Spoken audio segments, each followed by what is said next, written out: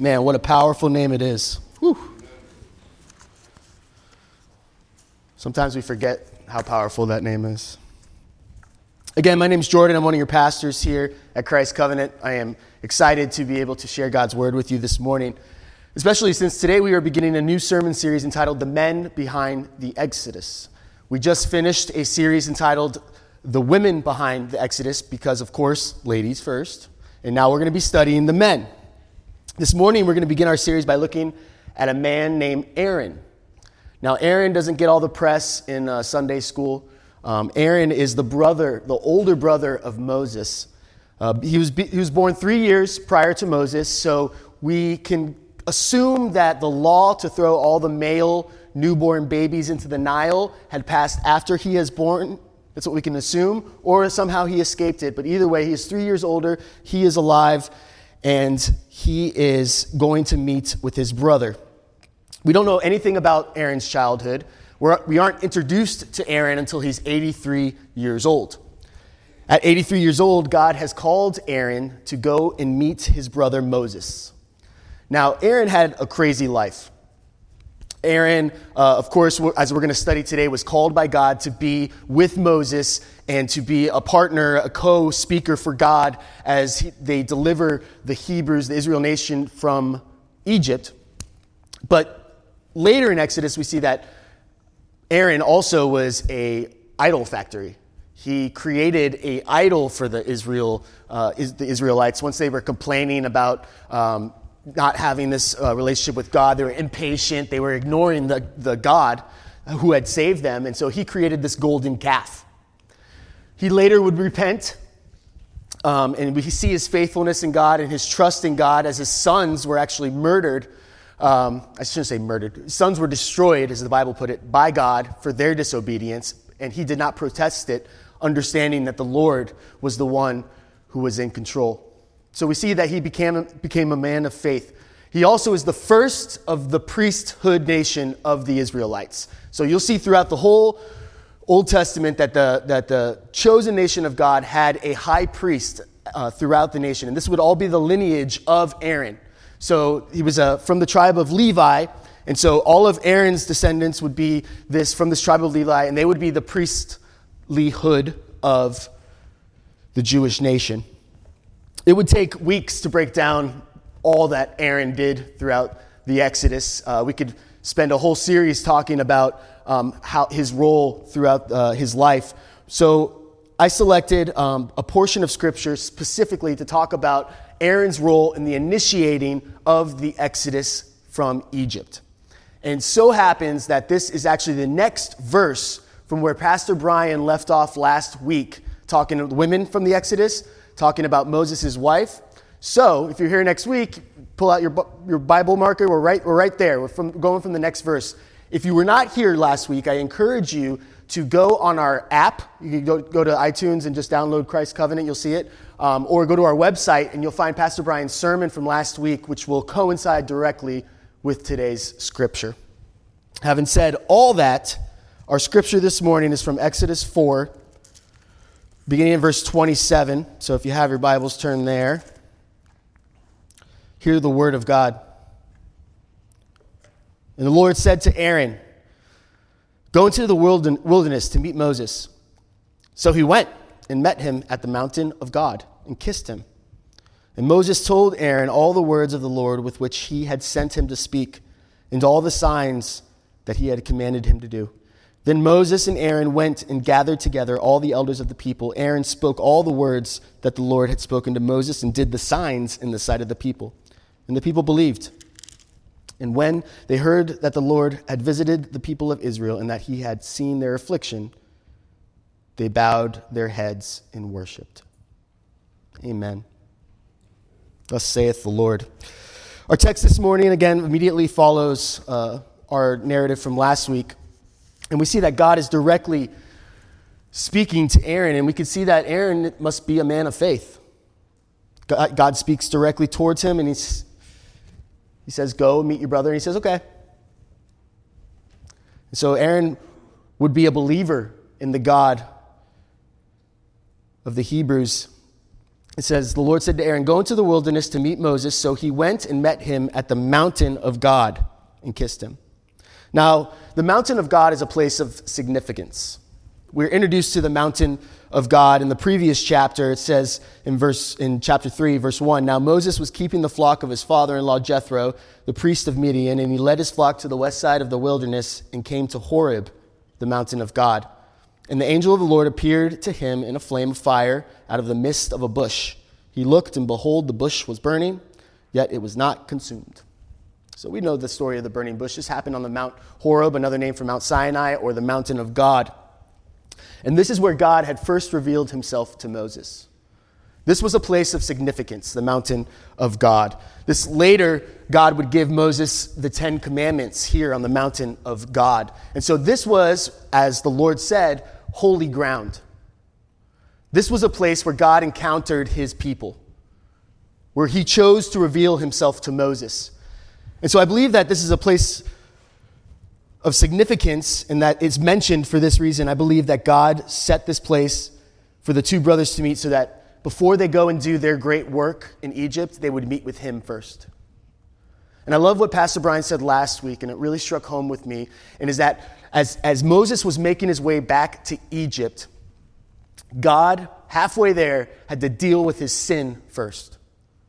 Before God could do great things through Moses, he had to deal with his sin first. And that really, really spoke to me. And I feel like that's what God desires for us. And then step 2, deal with our sin, and then fellowship with the Lord. God has called Aaron and Moses to meet together on holy ground before they go into Egypt. And God does this to us today.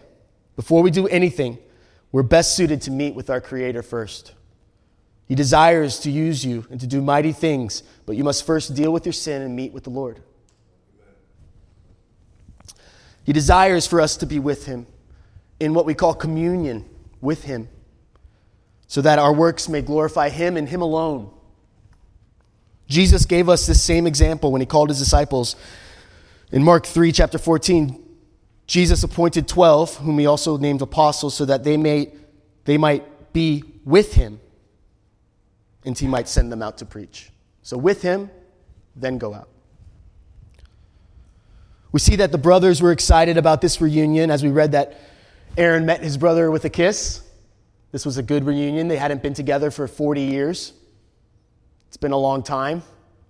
And so they got together and they were excited to share what God was doing each in their lives. It says that Moses told Aaron all the words of the Lord with which he had sent him to speak and all the signs that he had commanded him to do. Imagine what kind of reunion this is. I saw a bush on fire and it was talking and it was not burning, but it was on fire. And Aaron said, I believe it. God's speaking to me too. Imagine this reunion. And so God has created this divine reunion between Moses and his brother. And we know, that Aaron, if you know your Bible, Aaron was sent because Moses had been complaining multiple times. But his last complaint was, Lord, I got this stutter. I shouldn't be able to speak. I don't speak eloquently. Whatever it was, whether it was a stutter or whether he was, just shy or low-spoken, whatever it was, God sent Aaron to Moses to be his mouthpiece.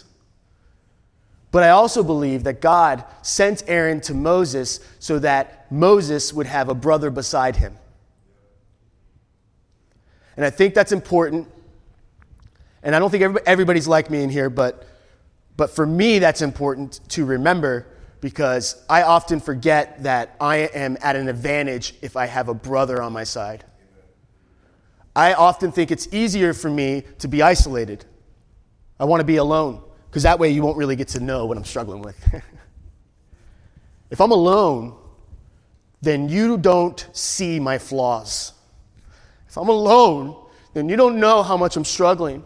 But when I'm next to a brother who knows and I'm open and honest with them and they know about my walk with the Lord and where I'm struggling, God has placed them there to encourage me, to pray for me, to be accountable.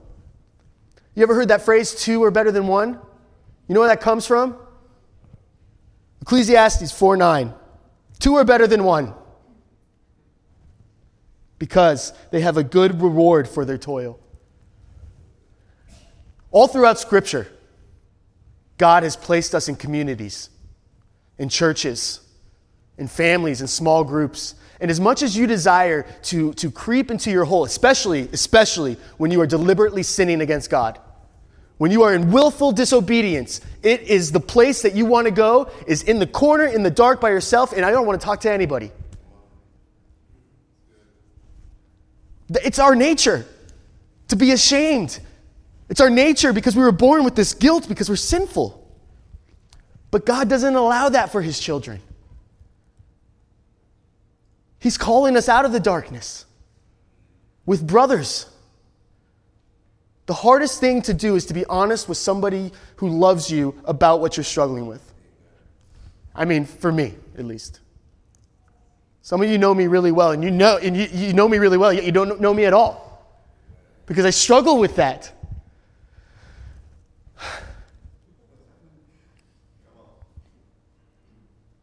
I thank God for a brother like Jason, who just pulled me in my office this morning and said, "What's up, man?"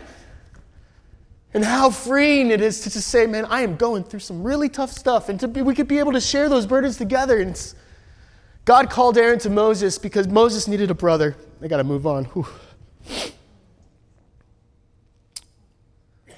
When we're experiencing times of trouble and despair, God has given us means of grace to remind us of his love, prayer, his word, and fellowship. I believe that this was a divine reunion, and it was held to encourage and strengthen these two brothers before they were going to accomplish mighty things for God. Our text continues, "Then Moses and Aaron went and gathered together all the elders of the people of Israel." So these elders would be the representatives of the 12 tribes of Israel. But keep in mind, these were not royalty as far as the world would be concerned. Israel was in slavery and bondage, but these would be the descendants of the 12 tribes of Israel gathered together, representing this nation of slaves. And Moses and Aaron came together, and they spoke all the words that the Lord had spoken to Moses and did the signs in the sight of the people. Now, as Moses was complaining before he went to Egypt, and he's saying, I got a stutter. Before he said he had a stutter, he's like, "Lord, but nobody's ever going to believe me. Like a bush on fire, like God spoke to me. Nobody's ever going to believe me." It's reasonable. So God says, "Well, okay, Moses, I am going to give you this supernatural ability to perform some miracles so that the people would know that what you were saying is true." So Scripture tells us that he gave him the ability to perform 3 miracles. The first one was Moses had a staff. You've seen, the old movies. Moses had a staff, and the first miracle was God told him to throw it on the ground, and he threw it on the ground and it turned into a snake. And like everybody should be, he was terrified of the snake, right? If you're a snake person, I don't know about your childhood, but anyway, throws it on the floor, it becomes a snake, he jumps back, and God says, "Grab it." And he's like, okay, grabs it, and turns back into a stick. Miracle number 1. Miracle number 2 is, he says, "Moses, put your hand in your pocket." God tells him to do that. He puts his hand in his pocket, he pulls it out, and it's like straight out of The Walking Dead, leprosy, skin falling off his hand. And Moses is again terrified, he puts it back in his pocket. God tells him to take it out, completely restored. Third miracle is, he says, "Take some water from the Nile, dump it on a pile of sand," and he dumps it on the pile of sand, turns to blood. So Moses is given these signs, and we believe that he performed at least 2 out of 3 of these signs in front of the people, and the people were like, "What? Like, this guy has been sent from the Lord," and they believe him. And so Aaron, speaking the things of the Lord, became the mouthpiece of the Lord. He became a prophet for the Lord, and in the midst of all of Moses' excuses, God shows Moses grace by sending him Aaron. As Moses is saying, "God, I'm not going to do it. I can't do it. God could have said, "Fine, next." He could have done that. But God shows his love and mercy and grace to Moses and sends him a brother. We see earlier in the chapter that while Moses was complaining, the anger of the Lord was kindled against Moses, and he said, "Is there not Aaron, your brother, the Levite?" Just real quick, this is God speaking angrily to his loving kid. Is there not Aaron, your brother, the Levite? I know that he can speak well. Behold, he is coming out to meet you. And when he sees you, he will be glad in his heart. You shall speak to him and put the words in his mouth, and I will be with your mouth and with his mouth, and I will teach you both what to do. He shall speak for you to the people. He shall be your mouth, and you shall be as God to him. Later, as they are confronting Pharaoh in chapter 7, and the Lord said to Moses, see, I have made you like God to Pharaoh, and your brother Aaron shall be your prophet. You shall speak all that I command you, and your brother Aaron shall tell Pharaoh to let the people of Israel go out of his land. God provided Moses assistance when he was being resistant. This is true of us today. God is working out so graciously solutions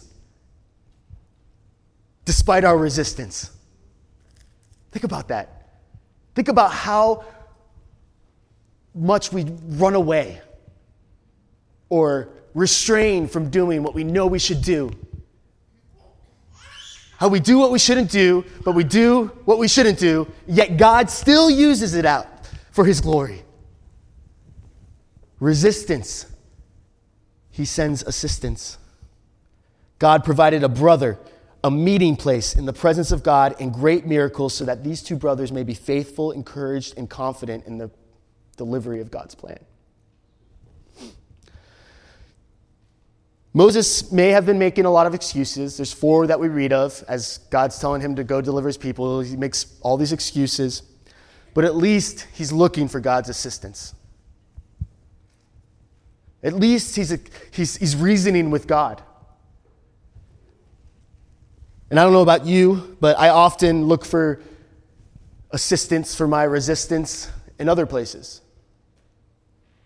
When I am making excuses of why I cannot carry out my life as a Christian brother, I look for the world to satisfy my sorrows. So God tells me I need to be a friend in this way. God tells me I need to sacrifice something in this way. And I say, Lord, I don't know if I'm going to do that. I'm just going to go over here instead. This thing over here is going to bring me some sort of happiness and joy immediately. And so we go for that quick fix real quick, which leaves us empty in sorrow long term, when God says, wait for me, man. Wait. Allow my assistance. We trust in the world instead of trusting in God, and I pray that we would learn to deny the assistance of the world. It may seem friendly, but it's not. It's not. It's deceitful. The world tells you, listen, this will make you feel better. The world will tell you, listen, if you do this and look like this, you will do better. People will love you because of it. If you look, act, feel, and talk like this, you will win. And it's a lie. It's the first lie ever told. Eat this, you'll be like God.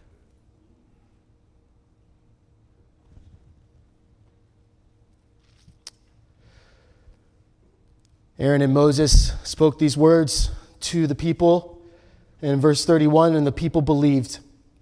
And when they heard that the Lord had visited the people of Israel and that he had seen their affliction, and I want to stop there. The word visited. When they heard that the Lord had visited, that's the English Standard Version. In other versions, it's when they heard that the Lord was paying attention to them, or acknowledging or watching. That word visited means paying attention to. And so think about it. As these people are in slavery or in bondage, right? They hear these words that God sees them in their afflictions. He knows about where they're suffering, and that he promises to deliver them. And they believed. And I think we need to hear that once more.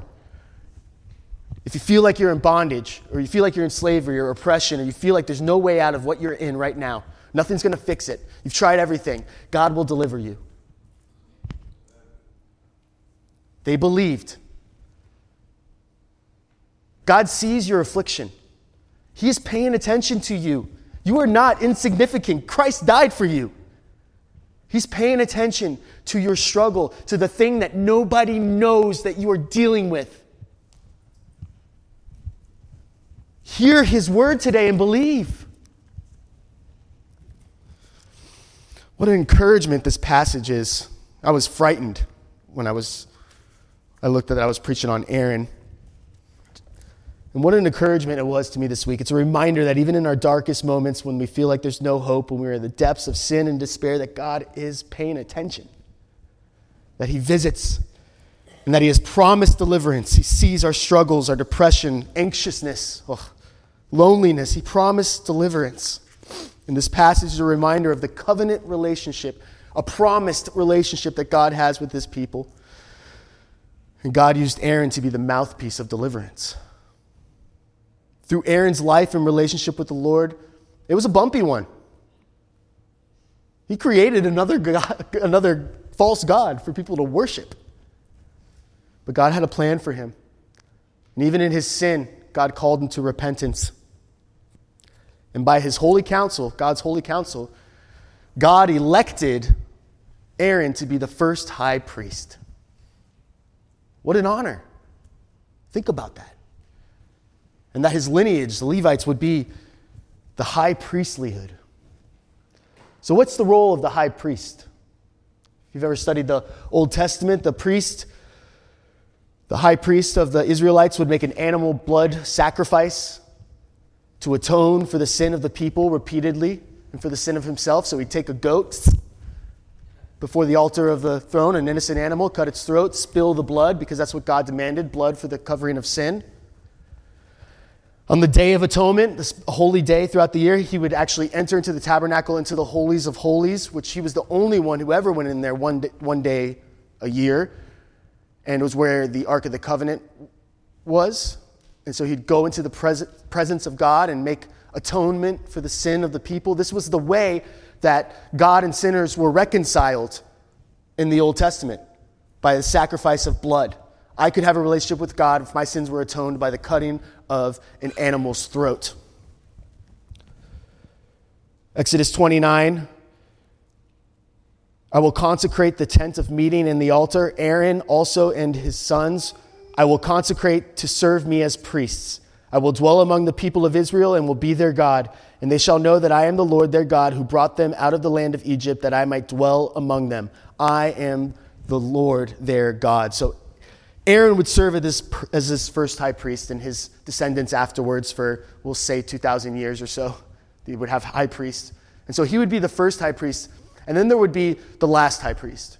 And he would be this man, a carpenter from Nazarene. Heard of him?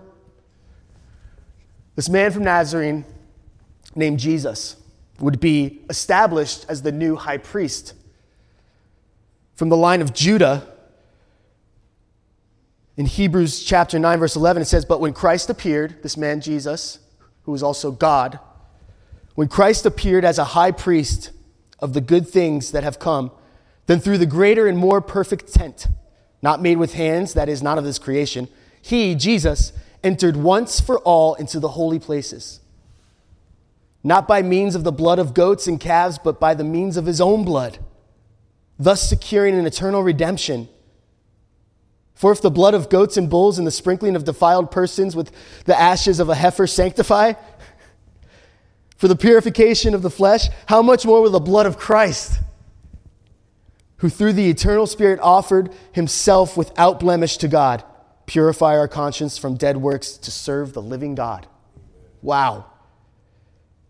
You see, on an old rugged tree where the Son of God was slain, the great high priest made a final sacrifice in atonement for the sins of God's people. This was the last sacrifice needed because in it, Christ perfectly obeyed and took upon the wrath of God for our sins upon himself. In this final sacrifice, our sins were placed upon him, and he was crushed for them.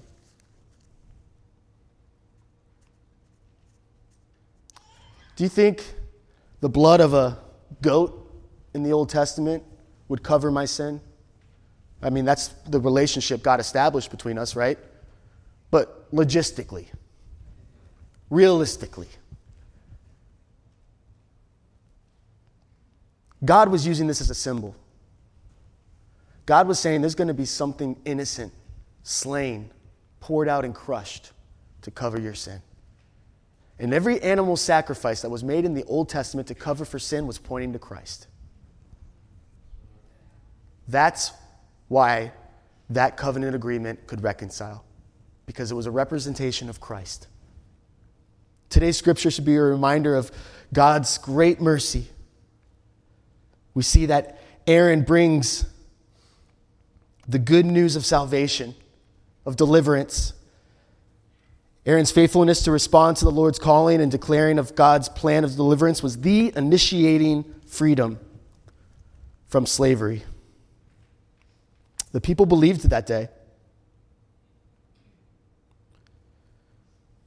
We believe in a God who was and is to come. So the same God who did this then does this now. He is an unchanging, mighty God who has established his ways before the foundation of the earth. There is not a change in who he is.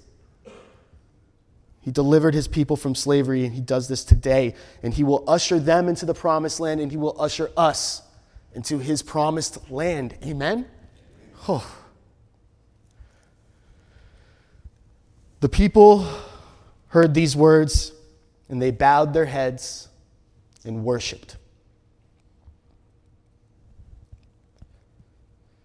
Even while still in bondage, the good news of salvation caused them to respond. Their response was the correct one. They worshiped God, and we are called to do the same. You may be feeling distant with the Lord. I don't know everybody's relationship with the Lord right now. But I know for my life, there's plenty of times that I feel distant. And we may be feeling oppressed by shame or guilt over some sin. But Jesus is calling you today to be honest, to be truthful with him about your struggles, and say to him, he wants you to say this, Lord, I surrender it all. I'm going to come to your altar, Lord, now and lay this. I can't do it anymore. I need deliverance. I'm in bondage. And we see through our text here this morning that he is calling us to come to him. He understands your struggles. He is not this distant God who doesn't know us. He sent his son to be like us so that we would know him. A high priest, as Hebrews 4:15 says, for we do not have a high priest who is unable to sympathize with our weaknesses, but one who in every respect has been tempted as we are, yet without sin. Let us then, with confidence, draw near to the throne of grace that we might receive mercy and find grace to help in the time of need.